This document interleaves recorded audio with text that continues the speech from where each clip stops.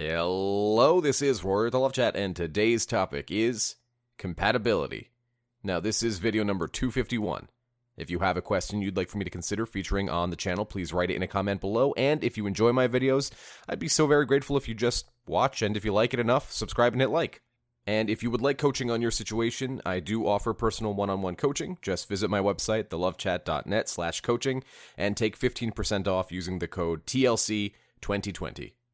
Now then, let's talk about compatibility when it comes to relationships. Compatibility when it comes to dating.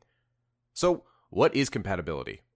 First off, compatibility, in my own words, is when two people are like puzzle pieces, and we see how well those two puzzle pieces fit together.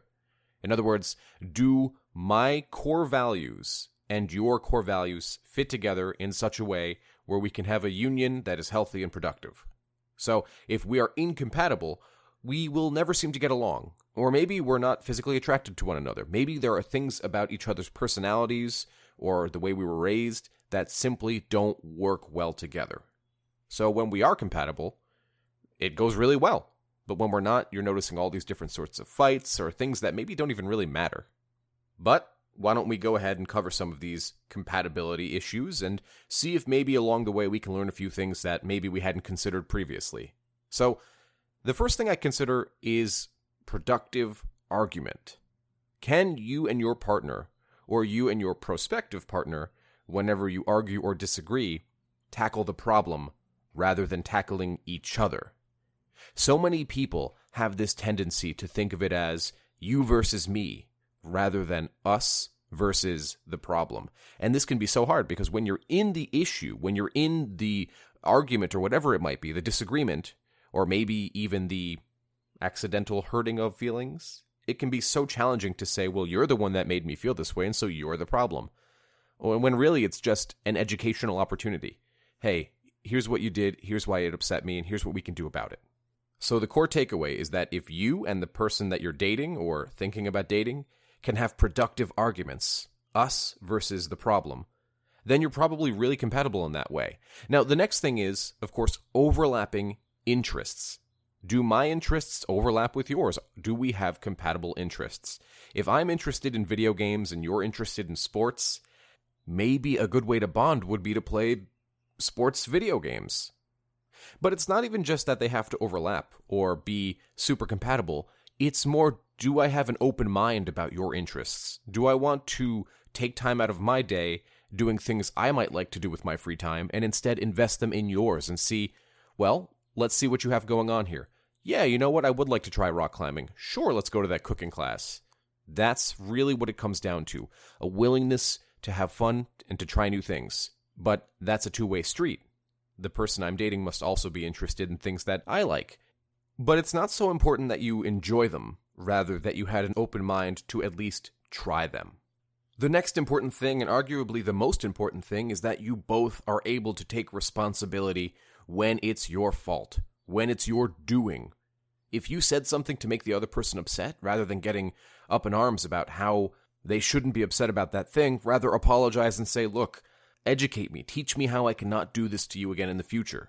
For me, one of the sexiest things a person can do is be accountable, right? Show me that you understand what you did, and show me that you're taking steps to make sure it won't happen again. Because if somebody does that to me, I'll have endless patience with them.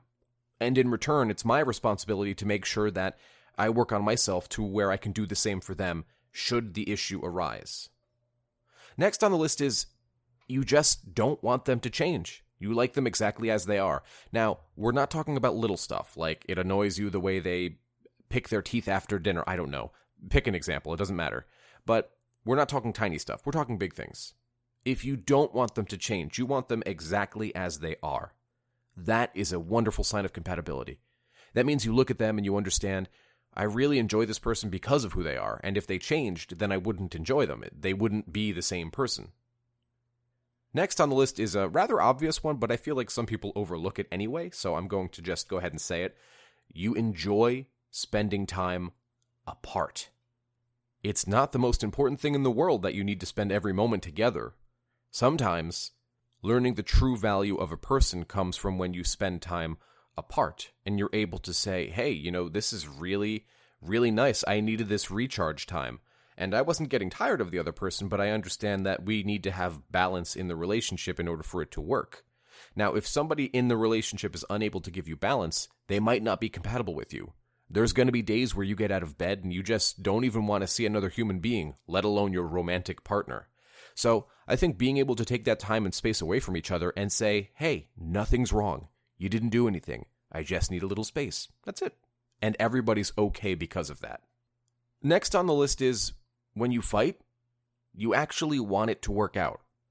There's never a point in the relationship where you ask yourself, is this it? Do I want this to end? Is it over? I'm not saying frustration. I'm not saying when we give into the throes of anger or sadness or whatever. What I'm saying is that at the end of the day, when you go home and you're thinking about what happened and you're reflecting on the day, you say to yourself, I want this to work out. And the other person's able to say that they want this to work out, and then you come back at it in the morning so that you can reinforce what we mentioned earlier, which is productive arguing. Us versus the problem. Next on the list is probably the most important one on this list, which is they help you make yourself better. They help you go after your goals and your dreams and whatever's important to you. They help you push yourself towards that person you want to be. And not only that, they never discourage personal growth. It doesn't scare them. They don't want you to stop. In fact, they encourage it. If you say, you know what, I'm going to go on this dance competition, you root them on. And you say, you know what, best of luck. Rather than saying, are you sure you want to do that? Are you sure you're not going to embarrass yourself? Remember that one time you told me 2 years ago how you're horrified of dancing in front of people? They don't use that type of language. They just say, hey, I'm here for you. Another big part of compatibility, obviously, is physical attraction. We need to feel physically attracted to the person we want to have in a romantic sense in our life. So if you don't have that physical attractiveness, then we have to admit that at the end of the day, it's not going to work out because this is a partner that you want to have for the long term. And yes, of course, physical attractiveness is very important, and we want to be physically attracted to the person we're with. But it's not the only thing that matters in a person. However, we're talking for long-term dating, maybe marriage one day, maybe children. Of course, you're going to want to be physically attracted to the partner that you're with. Now, a lot of people have come to me and they said, but I don't find myself to be very physically attractive. And I have two things to say to that. First off, you are your own biggest critic.